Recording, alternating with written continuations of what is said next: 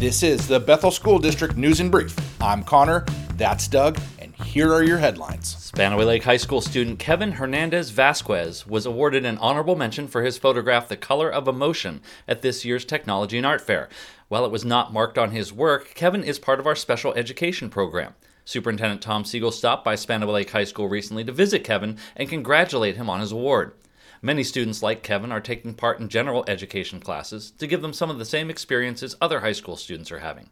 Classes like digital photography and our other CTE classes are a great place to start. Congratulations again to Kevin, and thank you to all the wonderful teachers and para-educators who are working with our special education students each and every day. The Daffodil Festival is coming up on April 1st, and we're excited to once again have a float in the parade. This is the 90th annual Daffodil Festival Grand Floral Parade, and along with the Bethel Community Float and our Daffodil Princesses, you'll also see marching bands and drill teams from many of our schools participating in this event.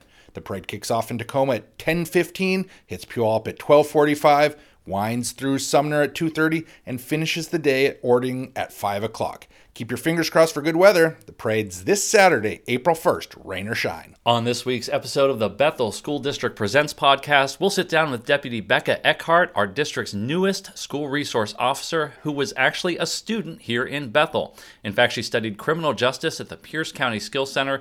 She has a lot to say about that, what it's like being the new kid on the block in the SRO ranks, and even what her favorite cop shows are.